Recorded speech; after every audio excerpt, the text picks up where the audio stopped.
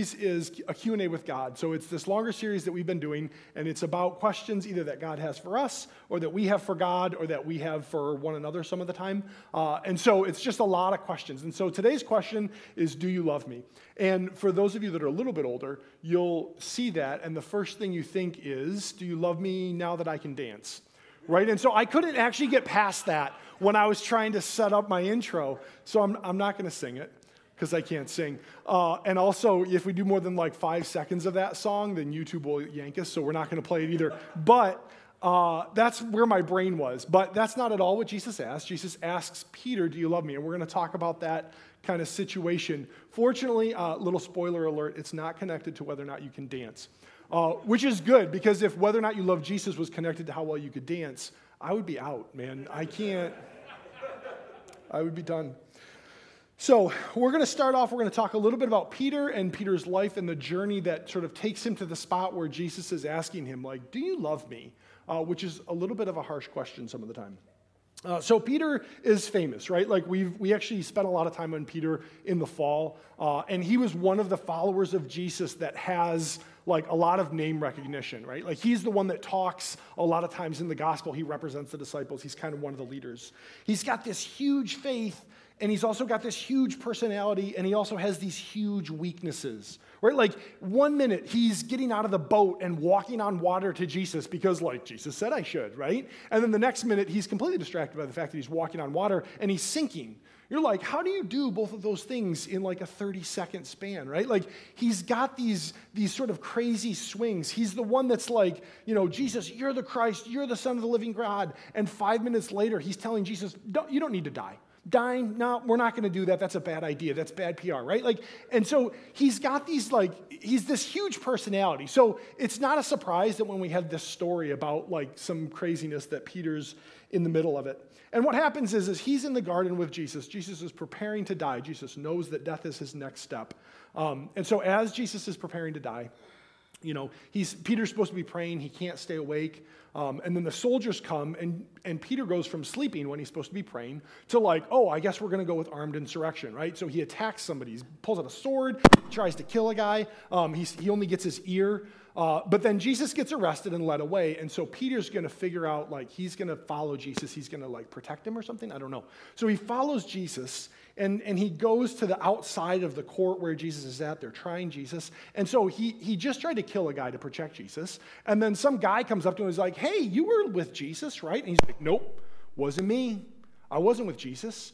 Right? And so 3 times that happens. And the third time, it's this little girl, like, she's not probably very old. She's just a teenager. And she's like, were you with Jesus? And he starts cussing at her, right? Like, he's so, like, offended that she would ask if he was with Jesus or not. He's, like, screaming mad at her. He's cussing her out. You're, like, cussing out interns and dying for Jesus. Don't, like, same guy, same evening, right?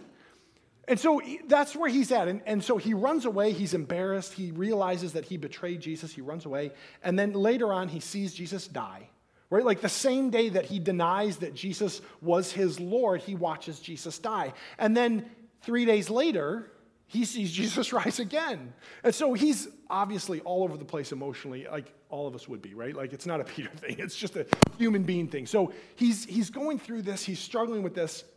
But he feels, and we know this kind of from some of the stuff we've got in the text, Peter feels like he betrayed Jesus and he doesn't know what the next step is. That's super annoying. He doesn't know what the next step is. And so he's trying to like figure it out, so he goes back to work. He's got a job, he's a fisherman, right? And so he heads back to work. He goes back to work, and so he's fishing, he's got the third shift, he's in the middle of the night, and Jesus shows up, it's morning at the end of his shift, and he's got all these fish that he caught because Jesus told him to, and then Jesus yells like, hey, bring some of those fish in. We're going to roast fish for breakfast. We're going to have breakfast like you and I and some of the other guys that are with you. We're going to have breakfast. And so he hauls him in, and he's sitting there, and he's still got this, I betrayed Jesus. I left Jesus to go do my job again. I'm not really sure where I'm at. And Jesus kind of pulls him aside and says, do you love me? Right, and so if we're in John 21, it says this, starting in verse 15. He says, when they had finished breakfast, right, they had roasted fish on the beach, which is kind of cool, I guess. When they had finished breakfast, Jesus said to Simon Peter, Simon, son of John, do you love me more than these? And he said to him, yes, Lord, you know that I love you. He said to him, feed my lambs.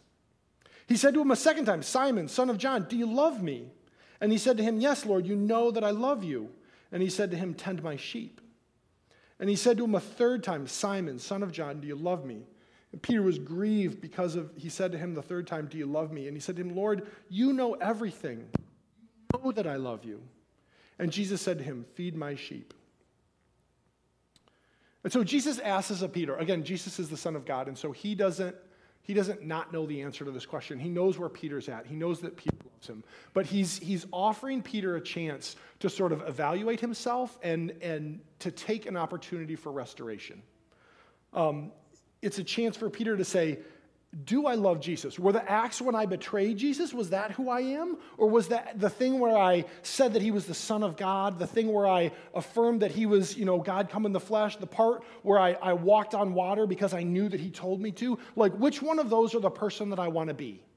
And so it's an opportunity for Peter to evaluate. And then Jesus is saying, listen, I know that you betrayed me, but I'm giving you the chance to affirm the fact that you love me, that you want to follow me. And so Jesus sort of in love offers him that.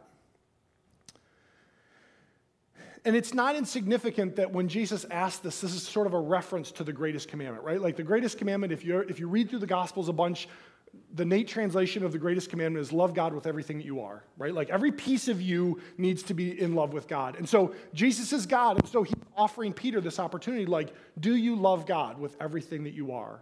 And Peter, you need to evaluate your life in light of that. So I want to look at what that means for us, sort of generally, like what does it mean for us? Because Jesus doesn't just ask this of Peter, he asks this of all of us. We've all betrayed him at some level, and so he wants to give us that same opportunity for evaluation and restoration. He comes to all of us and he says, do you love me? But before we can do that, I think we have to nail down what love is, because we get confused about what love is. What does it mean to love? Like, what does it mean to love someone? What is love actually? Socially, we've got sort of some weird definitions, right? Like, it's strong affection. Like, I really appreciate you. I love you. Like, I affirm that. Like, it's affection. I like you a lot, right? Like, that's sort of a base level that we tend to use. It's not maybe that strong all the time. It's a feeling. I feel positive. I feel like this. And so I'm going to say that I love you. I feel like I love you. And it's a come and go type thing, right? Like you love your family sometimes and then sometimes you don't. Because you don't really feel like you love them some of the time. Like, you live with them and they're cool most of the time, but sometimes not as much. And then a lot of times we take that strong affection and we tie that to romance, right? So then it's a romantic feeling of strong affection. So then it's just reserved for like the one person that you're supposed to be romantically connected to.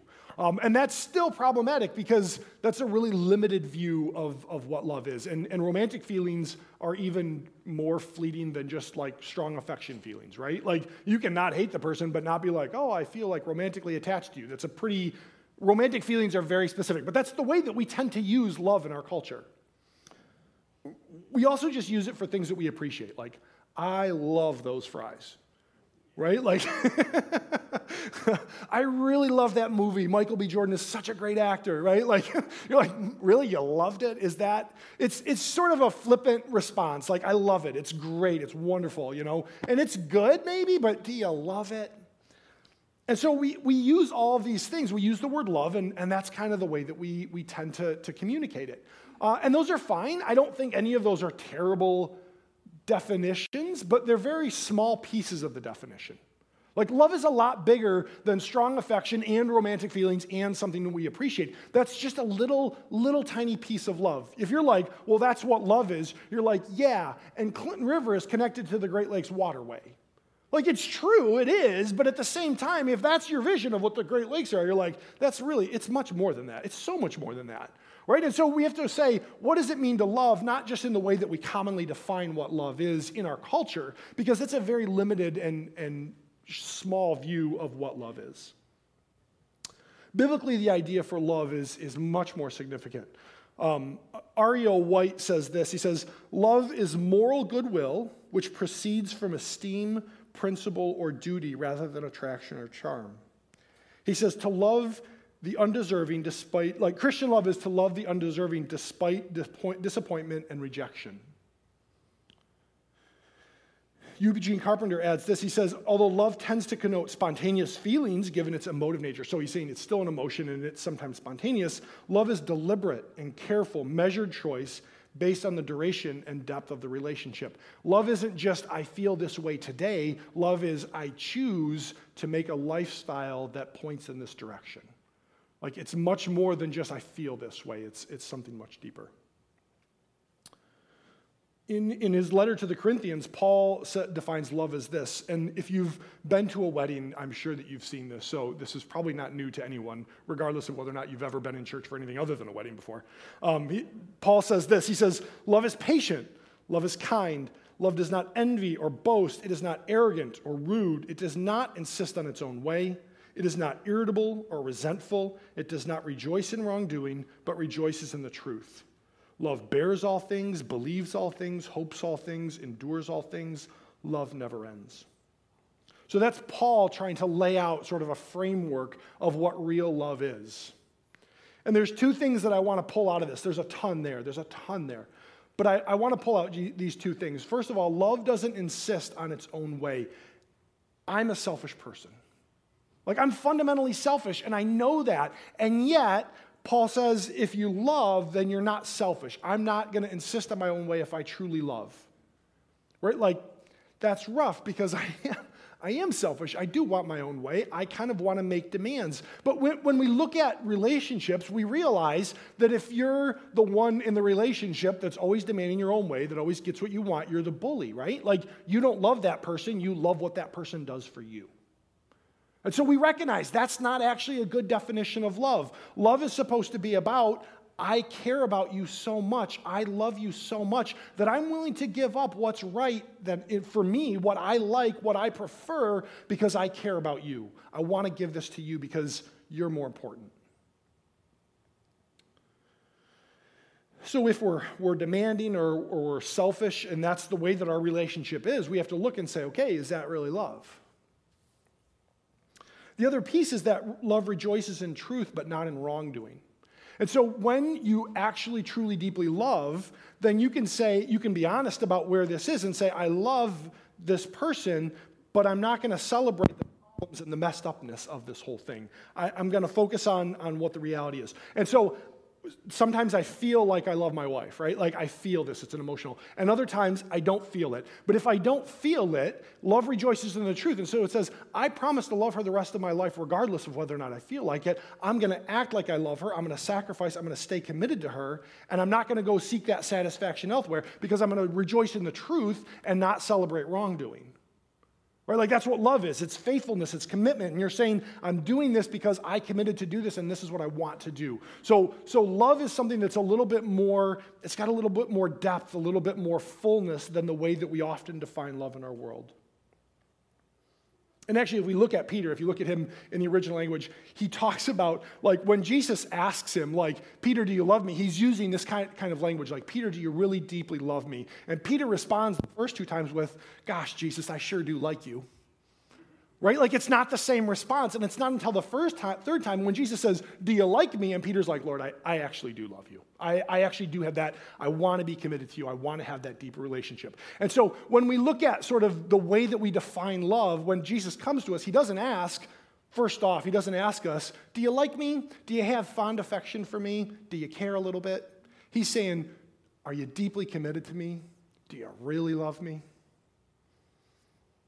And so our response ought not be, yeah, Jesus, you're a pretty cool friend. Right? Like, that's not what he's asking for. But then, knowing that definition of love, we can sort of say, well, I'm not sure that I like Jesus asking that. Like, I've got an objection to that. I feel like that's a little bit pushy for Jesus to ask that. Jesus isn't asking, like, you know, hey, do you care about me a little bit? He's saying, are you willing to sacrifice yourself for me? That's a big ask. I'm not sure that I'm comfortable with Jesus just asking me that. Like, maybe no. Maybe I just like him a little bit.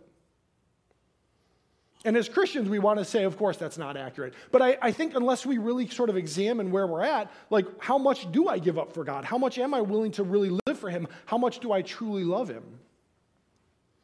And so it sounds a little pushy. And if you say it doesn't sound pushy at all, okay, that's because you have a lot of faith in God and a good relationship with him. Ask someone else that you don't know that well, like, do you truly, deeply, self-sacrificially love me? And they're going to be like, no. Right? Like, that's going to be the response. If you don't have a good relationship with someone, then that's a little bit of an offensive question. Like, I'm not going down that road. I don't know you that well. But here's the thing. God doesn't just come to us and ask us that right off. That's not the starting point for our relationship with God, where God just shows up and he's like, you need to deeply love me or else. That's not how that works. If we turn to 1 John chapter 4, it says this, and we're going to be in 1 John 4 for a while, so if you want to flip there and stay there, that would be a good idea. 1 John chapter 4, starting in verse 9, it says this, in this the love of God was made manifest among us, that God sent his only Son into the world so that we might live through him. And this is love, not that we have loved God, but that he loved us and sent his Son to be the propitiation for our sins. So God doesn't start off the conversation with, you need to love me. God says, I know you don't love me. And so I'm going to love you deeply, and I'm going to sacrifice myself for you to prove that I love you deeply. And then after that, we'll talk about whether or not you love me. The starting point for our relationship with God is his deep love for us. His self-sacrificing love for us. So God is in eternity, and he recognizes that we've rebelled against him, and we've sinned against him, and we've rejected him. And he says, they're never going to come back. They don't love me. They don't care about me at all. I love them deeply. I love them dearly. How do I sacrifice? What can I give in order to build that relationship? Right? And so Jesus, God in the flesh, comes down to earth, and he died on the cross for our sins. Propitiation means that he covered our sin problem. He got rid of the fact that we were separated from God by our sin. He said, Jesus paid the price for our sin because he loved us. He died on the cross saying, I want to build a relationship with you, and I know you don't love me, but I'm going to sacrifice myself in order to overcome all the barriers so that we can have this relationship because I love you. And so the starting point for our relationship with God isn't God demanding that we love him. It's God deeply sacrificially giving of himself in love so that he could have a relationship with us. And so when we start there, then all of a sudden in 1 John 4:19, it says, we love, why? Because he first loved us. I didn't even have a concept of how self-sacrificial love was until I looked at the cross and said, wow, Jesus loved me so much and gave up so much for me. That's what love is. And so now I learn what love is based on what Jesus has done. I can love God back self-sacrificially because of what he's done. I can love my wife and my kids in a way where I give up of myself because I see what Jesus has done. Jesus sacrificed himself. So now that we've sort of hammered that out, what love really is and what the definition of love is and how much God loved us, let's ask ourselves the question, do I love God? What are the things that pull my affection? What are the things that I'm drawn to naturally? What do I care about? Again, going back to 1 John, we'll actually step back a verse or two to sort of get the whole context of that paragraph. 1 John 4:7 says this. It says, beloved, let us love one another, for love is from God. Whoever loves has been born of God and knows God. Anyone who does not love does not know God, because God is love. And this is the love of God. In this the love of God was made manifest among us, that God sent his only Son into the world that we might live through him. In this is love, not that we have loved God, but that he loved us and sent his Son to be the propitiation for our sins. Beloved, if God so loved us, we ought to love one another. And so when we ask ourselves the question, what does it mean that I say that I love God? Do I love God? One of the things that pops up is, do I know God, right? It says if we don't love, we don't know God. So we have to say, okay, I have to know God. And I think if we're people that come to church a lot, it's easy for us to say that we know God, right? Like, I come to church a lot, I read my Bible a lot, therefore I know God. When really, sometimes it's I know a lot about God. Like, I've got lots of facts, I've got a bunch of theology books that I can read, I've got a bunch of devotionals that I spend time in, and I know a lot about God. But do I know God? Do I actually have a relationship with him, or do I just like the fact that I know stuff? And so, sure, a part of having a relationship with God is spending time in His Word and spending time in prayer. But if that doesn't impact you, if that's just a thing that you do because you feel like that's what I should do, then maybe it's not actually a relationship. Maybe you just know about God. Paul the Apostle says this in 1 Corinthians 8. He says, we know that all of us possess knowledge. This knowledge puffs up, but love builds up. If anyone imagines that he knows something, he does not yet know what he ought to know. If anyone loves God, he's known by God. Paul's saying we can all know the facts. The question isn't whether or not you know the facts, it's whether you actually have a relationship with God. And so that's kind of the first test question for whether or not I love God. Do I know God? Or do I know about God?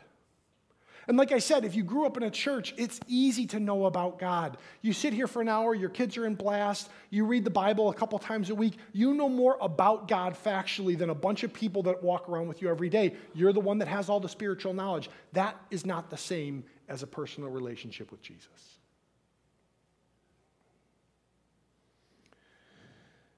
If we go back to that first John passage, verse 11 says that if we love God, we're going to love one another.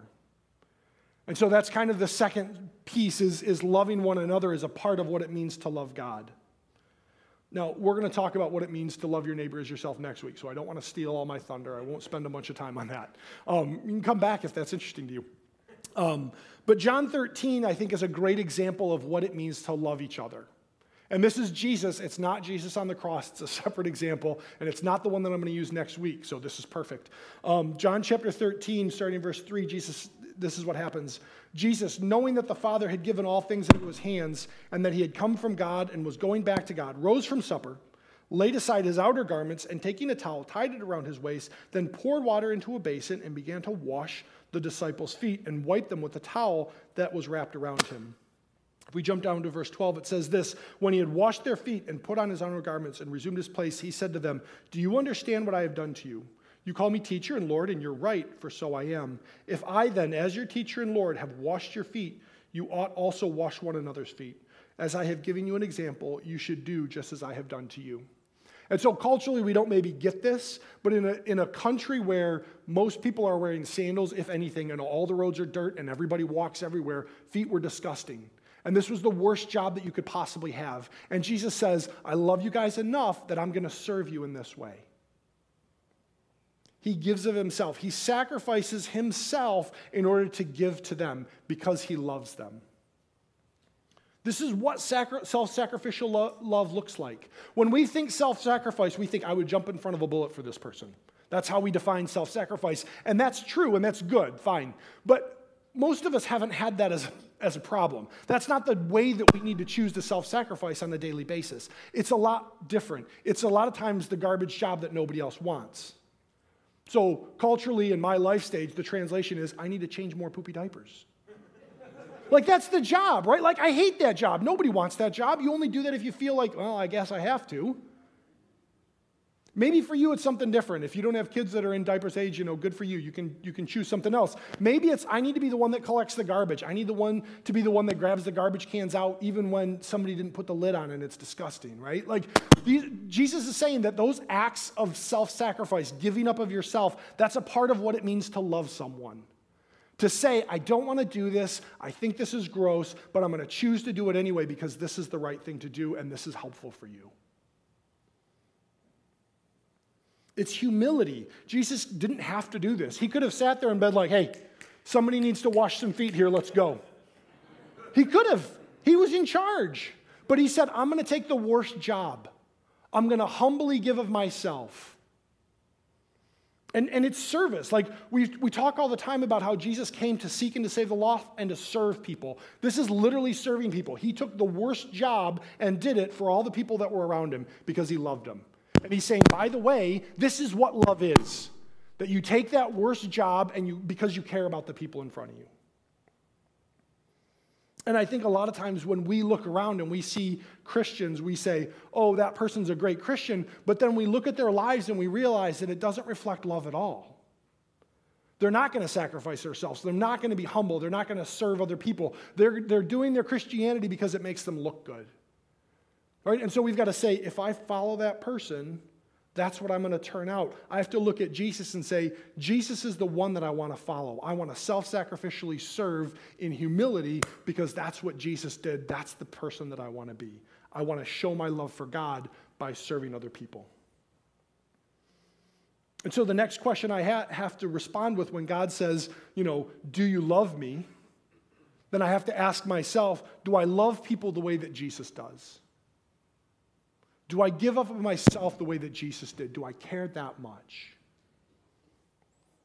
Okay, the answer is no, but you still have to work for it, right? Like, we still have to strive to get there because we know we're going to fail in that. I'm not going to love as much as Jesus did, but I still have to try. The third one, and I know we're running out of time. We've got communion still, so I don't want to take up too much time. But the third one is obeying God. And it says, 1 John chapter 5, verse 3 says this, "This is the love of God, that we keep his commandments, and his commandments are not burdensome." Right? And so another piece of loving God is to say, I know what you've called me to do, and I'm actually going to do it. I'm going to be obedient to the things that you've put in front of me. A lot of times my obedience is because I think it's a good idea. And if I don't trust God enough, then that's where it ends. But if I truly love God, if I recognize for who he is, and I truly deeply love him, then even the commands that I don't like, that I don't appreciate, that feel a little painful, I'll say, this is the self-sacrifice that I've got to go through, and I'm willing to be obedient even when it's hard.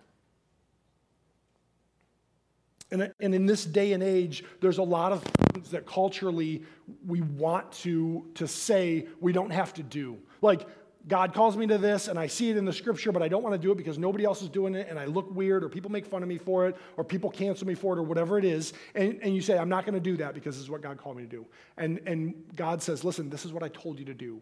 Because I love you, and I already died for you, you may want to think about obeying. And one of the big ones that I think we struggle with in our day-to-day lives is making disciples. Right? The last thing that Jesus said before he went into heaven is, in Matthew 28, you don't have to turn there, but he says, "Go therefore and make disciples of all nations, baptizing them in the name of the Father, the Son, and the Holy Spirit, teaching them everything that I've commanded you." The last thing that Jesus tells his disciples is, you need to go make more disciples. So if I love Jesus, and being obedient to him is one of the ways that I prove that, I need to go make disciples.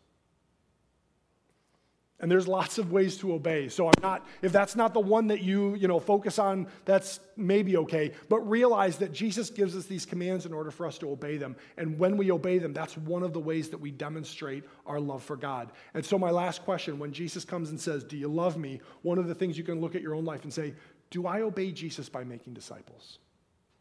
Is that where I'm at? Or do I obey Jesus in the ways that are convenient and easy? Right? Like, making a disciple is a lot of work. It takes a lot of years. It takes a lot of time out of your week. It's an ongoing investment. And so to pour that time into another person, I'm only going to do that if I love Jesus and I want to obey him. Right? And so Jesus asks, do you love me? And that's what the question that we're faced with this morning.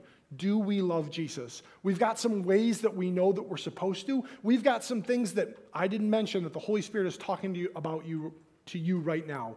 Do you love me? Are you willing to give this up? Are you willing to take this step of obedience? Right? Like, that's how this works, is that as you look at that question, you're like, do I love Jesus? What evidence do I have in my life for the fact that I say that I love Jesus? Or maybe I just answer no. But if I answer no, I have to do that with realizing the fact that God gave himself for me and sacrificed himself for me and desires that relationship with me and loved me first. We're going to do communion in just a minute, so if you need to grab the cups from the back, you might want to do that now. But I'm going to close in prayer, and then Dave will come up. Heavenly Father, we thank you for your love for us. We thank you for the fact that this question, do you love me, isn't one that just comes out of the blue in the abstract, but it comes from Jesus, who came in the flesh and died for our sins. And then after he gave up everything of himself for us, he says, I loved you. Do you love me? Father, I pray that as we look at this question, as we meditate on this question this week, that you would challenge us to examine ourselves. We have the same opportunity that Peter had. Self-examination to recommit our lives to you, Lord. I pray that you would move in our hearts and change us so that we will truly love you, that when you ask us, do you love me, that we can say, yeah, absolutely I love you, and let me tell you about how much and all that I do because I care about you so deeply, Lord. I pray that that would be our response, that we could live our lives in a way that drives that response. We pray this in your name.